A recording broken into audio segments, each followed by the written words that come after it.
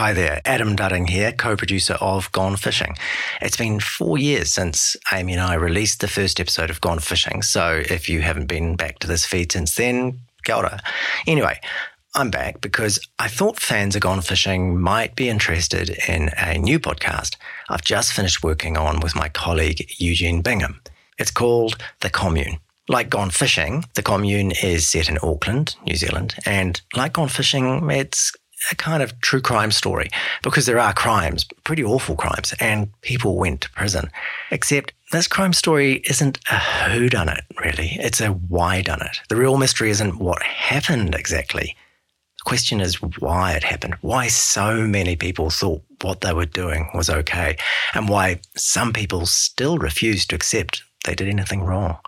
So The Commune is about a place called Centrepoint. It was a free love commune that set up on the outskirts of Auckland, New Zealand in the late 70s. It was led by a guru called Bert Potter, and you could argue it was really a cult. It lasted about 20 years, and for those 20 years, it intrigued and scandalised Middle New Zealand. There was the nudity, and the partner swapping, and the public sex, and the really pretty unusual group therapy sessions they ran.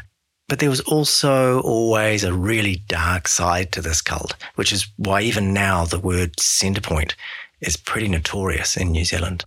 I've been interested in Centrepoint ever since I was a kid, really. I grew up just around the corner and actually went to school with a lot of the kids who lived at the commune. But as Eugene and I started to dig into the history of this place and talk to the people who were there, we realised the story was so much bigger and complicated and strange than I'd ever realised. Anyway, rather than going on about it now, I'm just going to play you the first episode of The Commune right here in the Gone Fishing feed. If you like what you hear, you'll find the whole series available right now on all the usual podcast apps, or you can sign up from the Stuff website. Go to stuff.co.nz/The Commune. Here we go. This episode of The Commune contains strong language and sexual references.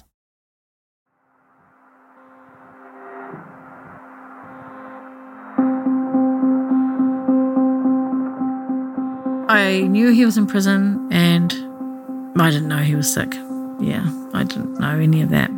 Yeah, I don't know exactly what I was doing, but yes, I remember the media wanting comment. What are we going to say? Bonnie and I were in a supermarket somewhere and Bonnie got a text on her phone saying Bert had died. And it just came to me, I acknowledged the grief of his family, but for most of us, it's just a huge relief. I wanted him dead. I think I wanted him dead for a long time.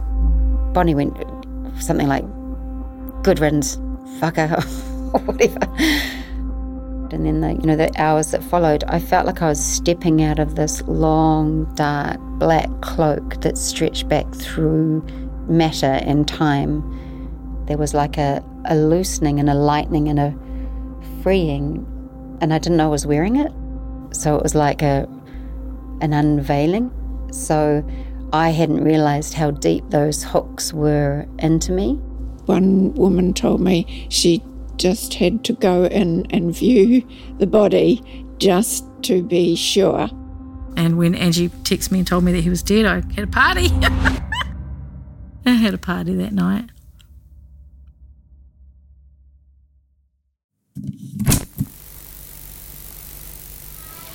Now, I've been warned this afternoon that I'm not to talk too much because I have to get a little bit carried away and try and cover the whole story of Centrepoint in half an hour, which can't be done.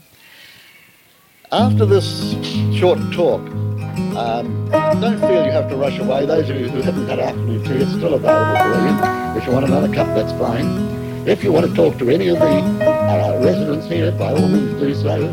Ask questions if they've got nothing other than you might ask. I'm Adam Dudding, and this is The Commune. Episode 1, Open Day. Slightly larger crowd than we usually have on a Saturday afternoon. It's April 1981. The voice you can hear, it's a guy called Bert Potter. He's showing some visitors around his home. It's a commune, a place called... You've already been welcome to Centrepoint. Centrepoint. Like Bert says, there's a decent-sized crowd here. Today's an open day where members of the public can come and check the place out. And people are really curious, because Centrepoint's getting a bit of a name for itself. Some of you have had a good look around. I've no doubt some of you have had your illusions shattered about the place. Others have probably had some of them confirmed. This tape's one of hundreds the Commune will record over the years, capturing the utterances of Bert Potter. Because his followers believe he's onto something special. What we're trying to do here is set up an alternative lifestyle. In the 22 years that Centrepoint will stick around, alternative hardly begins to cover it. To live a little By the time it's finally shut down, because Centrepoint will have left a trail of wreckage. Families torn apart, marriages ruined, many millions of dollars lost, and a surprisingly large number of once law-abiding people behind bars. Just as surprising, though, are the bizarre ways in which the boundaries of the law and of morality will be bent and stretched and broken. There was a lot of things like that where you'd think, what the fuck? And you never questioned them because there were so many what the fucks, you know? But all that's yet to come. Because when it started, there were only good intentions.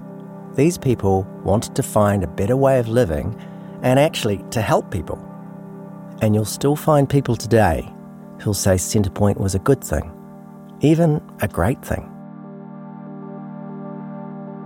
Let's get back to that open day in April 1981. you'll find that the people here are very human people. We haven't got two heads.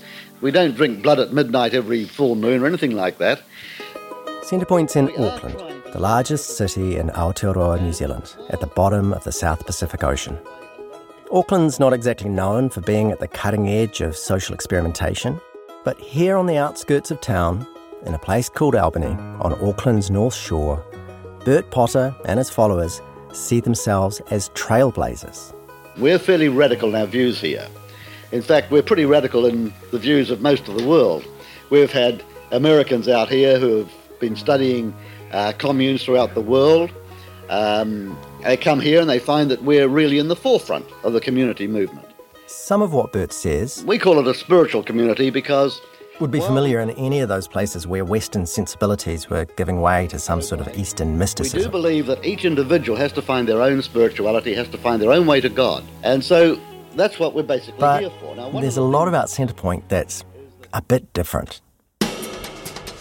You may have been a little intrigued at the lack of doors on our toilets. That's something that seems to get to most people who go around. Yeah, that struck me as odd. That struck me as quite bonkers. Open showers, open toilets. That was something that I was like, no, that seems a bit too much. I thought that it was a bit weird, but it was where I lived now, so I kind of got used to it. You all had to use the toilet, and according to one person, only had one square of toilet paper. I mean, good God, adults agreed to this? There were no doors.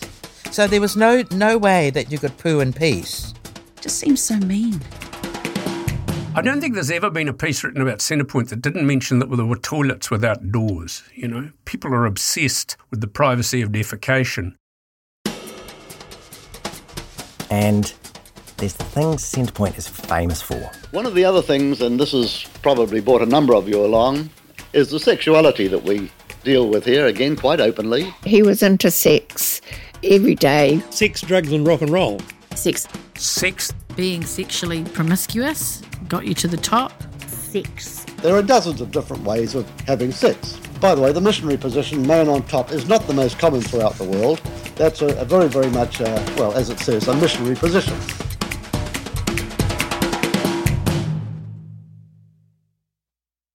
Sometimes I would walk around and just think, this is just so beautiful. That's Barry Leslie. So my name is Barry Leslie, and It's not thump while you're doing oh, right. A bit of thumping's okay, but I know I'm going to use this bit, so. We'll start again. Yes, the nerves. No, it's fine. Thumping is good. I like thumping. It's just... You're going to get to know Barry pretty well. We've spent a lot of time with her over the past year finding out about Centrepoint. My name's Barry Leslie. I was a foundation member of Centrepoint, so joined the group that was forming in 1977 and was in the group for 13 years. Oh, and just there's one thing we need to get out of the way straight away because you're possibly wondering, why Barry? Well, yes, my name's been problematic all my life. I was the second daughter, and I think Dinah had a boy's name ready, though my parents have never admitted to that.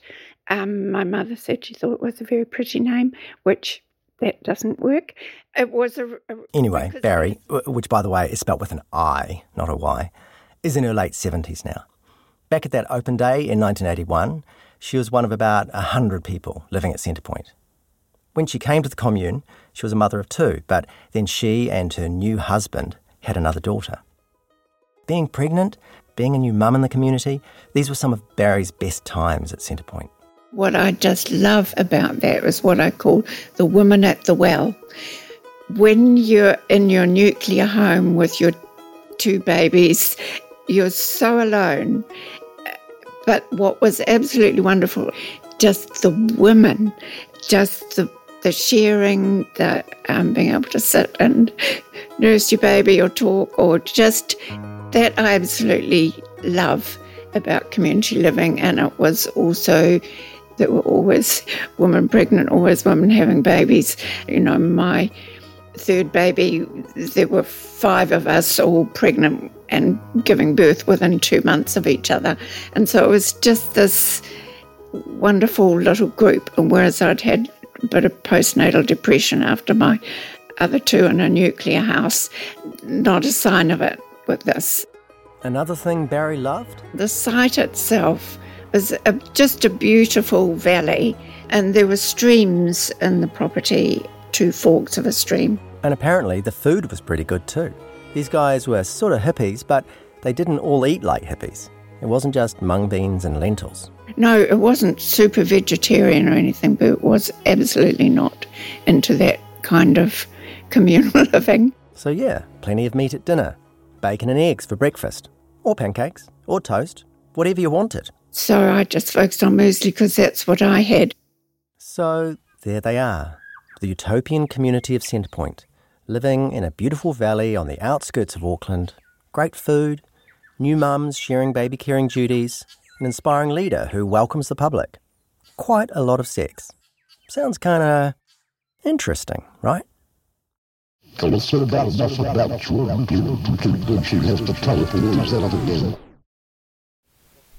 While we don't have any creed... That recording of Bert Potter talking at the Centrepoint Open Day, that's from April 1981. So I would have been 10 and a half at the time. At that point, I'd never been to Centrepoint, but I'd certainly heard of it. I grew up close by in a place called Torbay, which is one of the string of beach suburbs that run up the east coast of Auckland's North Shore. Albany, where Centrepoint had planted itself, was a bit further inland, and back then it was still pretty rural. My dad kept dozens of chickens at our place in Torbay, and I'd sometimes go with him as he drove to pick up big sacks of maize and chook pellets from a supplier in Albany. That drive would take us along Oteha Valley Road and past the end of Mills Lane, which was the service road leading to Centrepoint itself. 1981, I just started at North Cross Intermediate School. On my way home from school, I'd stop at a little shop. We call it a dairy in New Zealand. It was right on the intersection of Oteha Valley Road and East Coast Bays Road. And most afternoons, there'd be a small crowd of North Cross boys would jostle around the Space Invaders arcade game in the dairy. If you'd saved your pocket money, have a crunchy pokey bar. You might buy something healthy. The Milky Market is strong and tough to snack on as you watched. It was at North Cross that I started to hear the word Centrepoint more often. It was the intermediate school closest to the commune, so that's where Centrepoint's 10, 11, 12-year-olds went. And there was a certain amount of gossip that went with that. Aotearoa New Zealand has long been accused, with some justification, of being 10 or 20 years behind the rest of the world in social trends. Kind of conservative, kind of boring, but also like to think of itself as kind of tolerant. So there was a commune around the corner where people had a lot of sex. Bit weird, but whatever. So a lot of the Centrepoint kids had long hair. It's the 1980s. Whatever. As it happened, I had long hair too, like down to my bum long, which meant that at the start of each new school year, I'd have to explain to my new classmates that no, I wasn't, in fact, a girl. Also, quite a few people assumed that, given all that hair, I must be from Centrepoint. Nah, but same thing, whatever. So yeah, if you grew up in the vicinity, Centrepoint was something you knew about, but probably didn't especially care about. I probably became aware of Centrepoint in third form, so when I was about 12, 13. This is Anna. I'm your sister, older sister and much smarter. One of my sisters. She's 3 years older than me, so she was encountering the Centrepoint kids at the local high school, Long Bay College. But yeah, so at Long Bay I had friends in my class who were from Centrepoint. Again, for her, Centrepoint was just there in the background, no big deal. And that was the kind of family we came from, bohemian a bit, hippie a bit. And so Centrepoint felt like a natural thing to me. I thought they sounded neat. The only thing I could think of, thinking this week about Centrepoint, that I remembered was that the story was, and I don't know if it's true, it was that the toilets had no doors. Always the toilets. In any case, by the time I got to Long Bay College, Centrepoint was still there, just in the background. I had classmates who lived there, though no close friends. And then I was off to uni, off flatting, off to see the world, so by the early 90s, I was out of the country. Now, the internet barely existed then, and apart from the odd newspaper article posted by my mum, and when I say posted, I mean cut out with a pair of scissors, folded into a stamped envelope, dropped into a literal post box.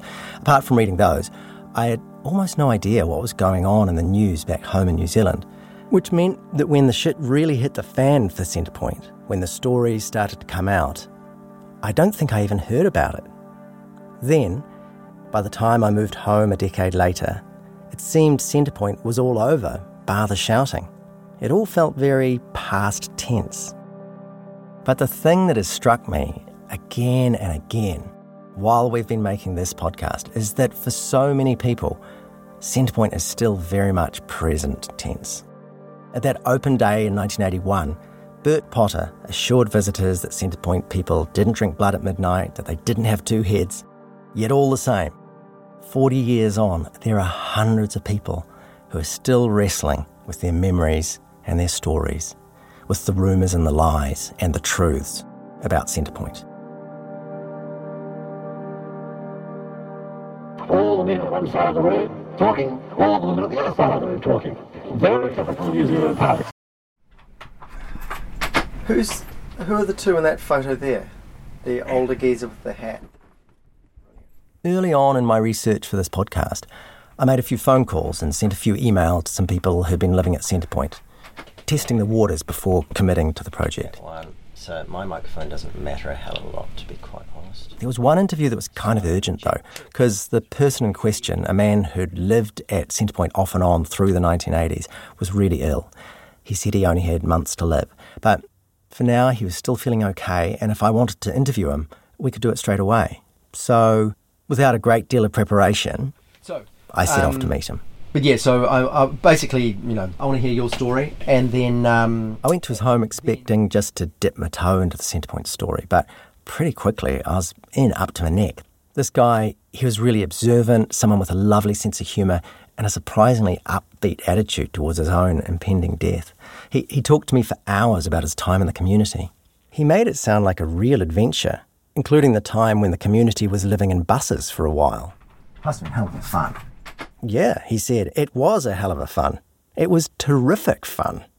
When I asked him why he'd gone to Centrepoint in the first place, he got right to the point. He simply had never known a place where sex was so freely available. But he said it wasn't just physical, there was an intimacy about it that he found hugely appealing. Also, he liked the communal life, and he was already deeply into the therapy and encounter group scene, so Centrepoint was just perfect, really. He was a great talker. He told me about the human potential movement and psychotherapy and this thing people used to do at Centrepoint called blowing off. He talked about the Clean Club and the consensus decision-making that meant that meetings could go on and on forever. Naturally, I was interested in Bert Potter, and so I asked him lots about him. Describe to me to what extent Bert was controlling of the way people thought and acted. How much of a autocrat was he? He thought about that question and about exactly what he did think of Bert. He talked about how Bert was a remarkably talented therapist, but also really arrogant and a bit of a know-it-all. He said Bert had a way of attracting strong, impressive women to him, and he reckoned it was those strong women who were at the core of Centrepoint. He did talk a little about the things that happened at Centrepoint that ended up in the papers, but said, without wanting to minimise anything, these things happen in all sorts of settings and throughout all tiers of society, so he wasn't sure you could entirely blame Centrepoint itself for all that. Brilliant. I came away feeling pretty good about the interview. This ageing ex-Centrepointer had been really candid, really open. He'd defended the place against its critics, but didn't come across as defensive. And he told some really good stories. A few days later, I texted to thank him for a great interview and to give him my email address. He'd said he might pass on some contacts for other former members I might want to talk to.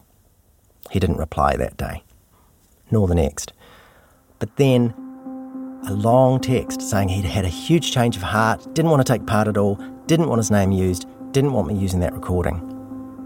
That long, relaxed interview, during which he'd told shaggy dog stories and made me cups of tea and cracked jokes and reminisced with a twinkle in his eye, he was now describing it as raking over the coals, and he said he expected that the resulting story would be prurient and sensationalised. This was a small part of my life many years ago, he wrote, and he certainly wouldn't be handing over any other contact details to me. Sometimes it happens after an interview. People say more than they intended and regret it. But there was a tone to this message I hadn't really come across before. He said he hadn't appreciated that some questions had touched on the subject of guilt. Was there, he asked, something about my own past regarding Centrepoint that I felt guilty about? This felt weird, having the focus turned back on me. I had told him that apart from driving past the place and passing acquaintance of a few Centrepoint kids at school, I barely had any connection with the place. Guilt? No. It was only much later, once I'd heard many more accounts of the social dynamics of Centrepoint, and especially this thing they like to call feedback, that I realised the accusation in the middle of that text message, that judo-style flipping of the roles of interrogator and interrogatee, that was classic Centrepoint. If something's bothering you, well, that's a you problem, and you really should look inside yourself. In any case, now I didn't quite know what to do with the recording. Both legally and by the standard ethics of journalistic engagement, I was justified in using the tape. The consent had been settled well before I turned on the recorder, but somehow it felt yucky to simply ignore a dying man's wishes. So I put the audio to one side to worry about later. Then a global pandemic broke out, and for a while face-to-face interviews became near impossible, so I backed up the files on a hard drive and tried to put Centrepoint out of my mind. I got the news a few months later that this guy had indeed died. Then, in early 2021, I picked up the Centrepoint project again, this time alongside my Stuff colleague, Eugene Bingham. And we started looking for more people who could talk to us. So were you there? That's me. Oh, yes, I remember you. Yeah. Oh my goodness. Oh, so cute. That included some of those Centrepoint kids I knew back at school. Oh, so many of these people. Oh my gosh, she's amazing. She's a shaman in England now. She was so beautiful, witchy woman. Yeah. People like Angie Meiklejohn. She arrived at Long Bay College when I was in sixth form, what we now call Year 12, so everyone's around 16, 17. I remember you most from the musical. Yeah. Because that's we were both in the school musical. I dug out some old photos to show her. Oh, these are the Pajama Game ones. I remember these. Oh my God, that's us too. That's our duet. Oh, we actually had a duet. So oh I went on the goodness. internet. Listen to this. Picture this. You're waiting 3 hours for her to come home from a date. That's the soundtrack from the Hollywood film version of the Pajama Game. I couldn't find a recording of the Long Bay College performances. The duet's a bit of a comedy number. Angie is Mabel, this matronly character who's advising Heinzie, that's my character, not to overreact to his girlfriend's cheating ways. I would trust her. And Eugene was pointing out that thematically, it's quite a Centrepoint song, really. It's saying, you just trust your romantic partners. Don't be jealous. Jealousy was bad. Or something. Oh my God, yes. If you went up and slapped somebody or physically grab them or whatever, and because they were, sleeping with your partner or whatever else. You had to serve that person dinner for a week. Or Bert would give you some task, very publicly in the public dining room. Angie also put Eugene and me in touch with her younger sister, Renee. 1, 2, 3, 1, 2, 3. And we heard from a number of other people who'd been at Centrepoint. Do you know of that sex commune down the road? Yeah, that's Rayla. I'll be very interested to see how people respond to that. So I'm right next to the modem now in the internet, so hopefully that makes a difference. Do you really want your wife being pursued by all these men? We talked to a former mayor. You're most welcome to sit and listen. And people who lived near the community. It must have very sensitive equipment. They are quite sensitive. As well as people who taught the Centrepoint kids. It's 100 years old, that clock. We met some people who'd taken a very close interest in the community. Oh, you're really coming in for the clinch, aren't you? Zach. I've forgotten his name, Zach. Zach, come on, get away. He's very lovely. Yes, get away, lie down. And spoke to others who simply watched from afar and wondered just what on earth was going on. Do you always talk so fast? Possibly. Yeah. Mostly when it's quite hard on people whose hearing's a bit impaired. And inevitably, a number of people didn't want to talk to us at all. Sorry, bye. Have the courage and to know what to do, to be able to just move out and do the things you'd really like to do. The Centrepoint commune got properly underway in early 1978. But to understand what it was all about, it's actually worth rewinding just a little back to 1969. Specifically to July 1969 and the issue of Playboy magazine that came out that month. There were some pretty interesting articles in Playboy that year. An interview with Bill Cosby, a piece about the federal budget by John Paul Getty, lifestyle advice too, how to wear a tie or drive a sand buggy. The magazine adverts are a bit of a time capsule as well. Record turntables, pipe tobacco, cognac, a tape club that would send you cassettes of the Bee Gees or whoever. And yeah, it's Playboy. So there's a dozen pages of semi-naked pin-up girls. Back then, Playboy was super successful. Millions of copies sold all over the world. And that July 1969 edition found its way into the hands of a businessman in Auckland, New Zealand, named Herbert Thomas Potter. Yeah, that's the Bert Potter we've already met. But at this point, Bert's still pretty conventional. A married man in his mid-40s with children whose company sells timber treatments to protect your home from borer beetles. Anyway, Bert reads the article on page 80, which has the title Letting Go. The piece is mostly about the Esalen Institute in California. This was a fashionable new retreat centre at the heart of the human potential movement, which was a sort of new agey blend of psychotherapy and Eastern mysticism and Western philosophy. And in practice, at Esalen, the movement also included quite a lot of communal hot tub sessions and group cuddles and public orgasms. So Bert Potter saw this article and liked what he was reading. So much so that 2 years later he visited Esalen himself. He spent 3 months there, watching and listening and soaking it up. So, jump forward again a few years to the mid-70s, and Bert, with all that Esalen knowledge under his belt, is right at the centre of a group of people who share his fascination with therapy and the human potential movement. And in 1977, this group decides to have a go at communal living. There are 25 of them to start with, the originals, and by early 1978, with Bert as their leader, they've banded together and bought a large piece of land with a few buildings on it, and set to work creating a community. They were an interesting bunch, Barry says.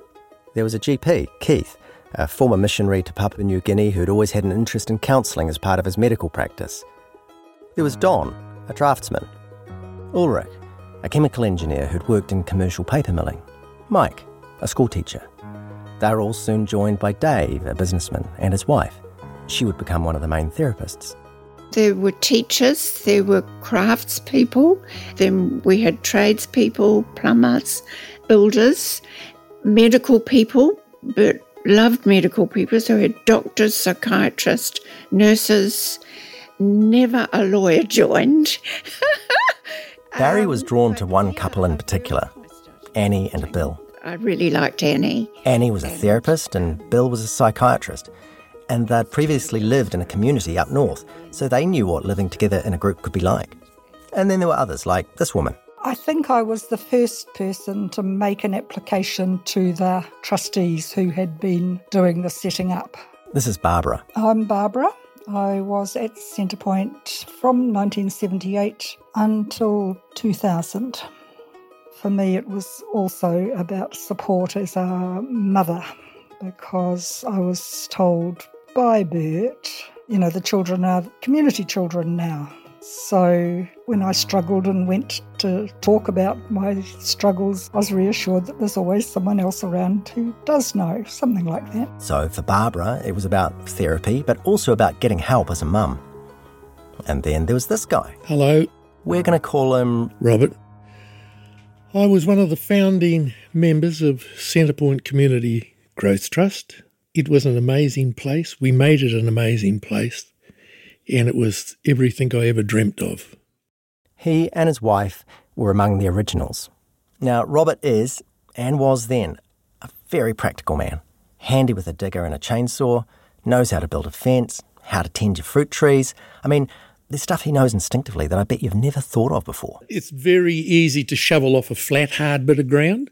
It's hell of a hard to shovel off on dirt without your shovel digging in. Never thought about that. You get the picture. Robert is your classic Kiwi man of the land. If you're thinking, okay, not the sort of bloke to be in touch with his feelings or keen to talk about emotions in front of a group of people, you're wrong. He loved that. I'm sure I became a different person in so many different ways. I remember thinking one part of it, hell, you've done so much for me, I could give you $20 a week for the rest of my life. That would be not nearly enough for the goodness I feel that I've got out of this. And they weren't just sitting around in a room and chatting. These therapy sessions were intense, lasting up to 7 days. 7 days sitting in one room with up to 20 other people. One toilet, no door. One shower or one bath. Yeah, so it was all open and shut, you might say. The door was shut and it was all open, yeah. And you all slept in that same one room and sorted out your bitches in that as well as your highs, so pretty enlightening. Then there was the whole sex side of life at this newly formed commune. That was something Robert initially struggled with a bit. After all, he was married and society at large in the late 70s was pretty staunchly monogamous, in public at least. I must have been married about 10 years and I hadn't strayed or anything like that. And when the situation arose, I thought, well, it's going to be all right. Will I get a hard on? Will I come? What the fuck? Yeah, and it was quite a thing to sort of work through. But eventually, that worry passed. I still had more than my share probably in that aspect. Yeah, like a pig at the trough, fucking hell. Yeah. When he talks about his time at Centrepoint, you can tell it wasn't just all the sex and the group therapy that he enjoyed. Robert really liked mucking in and literally building this new community. Mike and I were building on down the end, and I said, well, I'll give you a hand to build what you want to build, Mike, because Mike's very precise. He's a mathematician by trade. And I says, I'll give you a hand as long as I can use the chainsaw. I said, bugger, cutting it by hand or a skilly or that, it's quicker with the chainsaw. So for a little while, White Lightning was the nickname of this shit. In case you're wondering, a skilly is a skill saw, type of saw builders use. Doesn't matter. Anyway, there were some frustrations for Robert. Not everyone was as practical as he was. As he found out when one of the old sheep he had bought to help keep the grass down in a meadow at the commune was killed and served up as a roast dinner. Well, shit, you wouldn't put a skinny old man in a pot and expect him to make a good roast. You'd cut him up into pieces and make mince or a stew. So that's what we were dealing with, people who had gone to the butcher to buy their meat, people who had no understanding of the land, no understanding of mechanical maintenance or anything. They're probably bloody fantastic typists and talkers, definitely good talkers, yeah. In those early days of Centrepoint, there was a real pioneer feel to the place. There were a few buildings on the land when they bought it, but some people ended up in temporary accommodation while the new buildings were going up. So old car cases, these giant plywood boxes that used to be used for shipping new cars into the country, they were moved onto the property as a short-term fix. Some of them had a bit of polystyrene, some of them didn't. Some of them only just had the black plastic around them and a door getting into them and a window maybe, and a couple of people, 1 or 2 people who'd live in them. And a few of them were down by the creek. The creek that ran through the Centrepoint property was one of the things that made the place feel really special, as Barry said. Sometimes I would walk around and just think, this is just so beautiful. These days, the site where Centrepoint put down its roots is surrounded by housing and a big box shopping centre. There's a massive hardware superstore right across the road, a vast shopping mall and a 25,000-seat sports stadium within walking distance. A busy motorway roars nearby.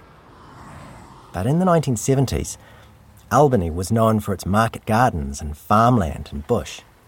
The hills were covered with trees, exotic pines together with regenerating natives, stands of manuka, kānaka, and even a few kauri, the giants of the forest which once dominated this part of the country but were mostly lost in a succession of tree-felling gold rushes in the 19th and early 20th centuries. Anyway, back to that water that Barry loved so much. The Centrepoint Creek was mostly tranquil, but there was one particular night. There was torrential rain. Remember those car cases that people were sleeping in? And we had this real big downfall of rain one night. Some of the car cases were pretty close to the creek. One of them was occupied by a woman who was there on her own. And a couple of us says, oh, I wonder how so-and-so's house is. You know, this is about 10 or 11 at night. We just lie around the lounge having a yarn. So we put on coats and we went outside. And there's her car crate just leaving to sail down this creek, which was in total flood. Lifted her car case off the piles and it just went downstream. And we managed to grab hold of it and pull it to the side. And she managed to kind of clamber out, but it was all in the dark. Yeah, bloody hell. Quite an occasion, you know. I hate to think, because she'd gone to sleep and she took a bit of waking, she wasn't awake. So whether it got down to Lucas Creek and the larger volume down there, she could quite possibly drown, you know. So just little things like that. These kind of traumatic incidents happened at times. Because here's the thing about Centrepoint. A lot of the people who joined the place, especially later on, were vulnerable, people in need of shelter of some sort. In later years, I was dealing with people that newly arrived, and I used to talk to people, and I just had this rule of thumb. Nobody comes to Centrepoint because their life is happy.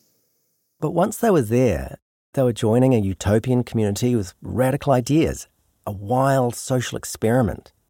And it was run by people who weren't always taking good care. People whose recklessness went way beyond plonking a little hut on the banks of a flood-prone creek.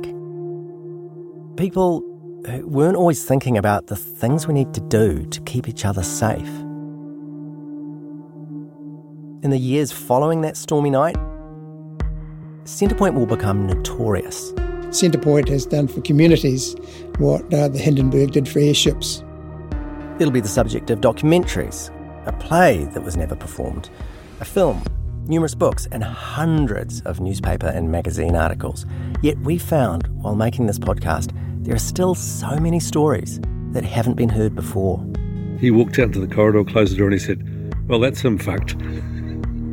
And she did a spin and her skirt flew up in the air and she had nothing on underneath, which was really quite a surprise. But also, we wanted to ask some big questions. Sexual promiscuity, for want of another word, is that really breaking free? Or is that just playing into the hands of what men want, you know? There are crimes, but this isn't so much a whodunit as a why-done-it. And I don't understand how educated people, intelligent people did what they did.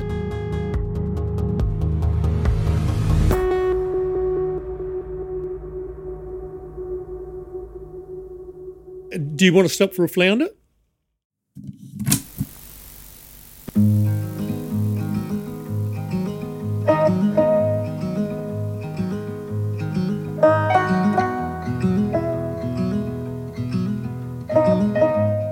That was episode 1 of The Commune, a Stuff production.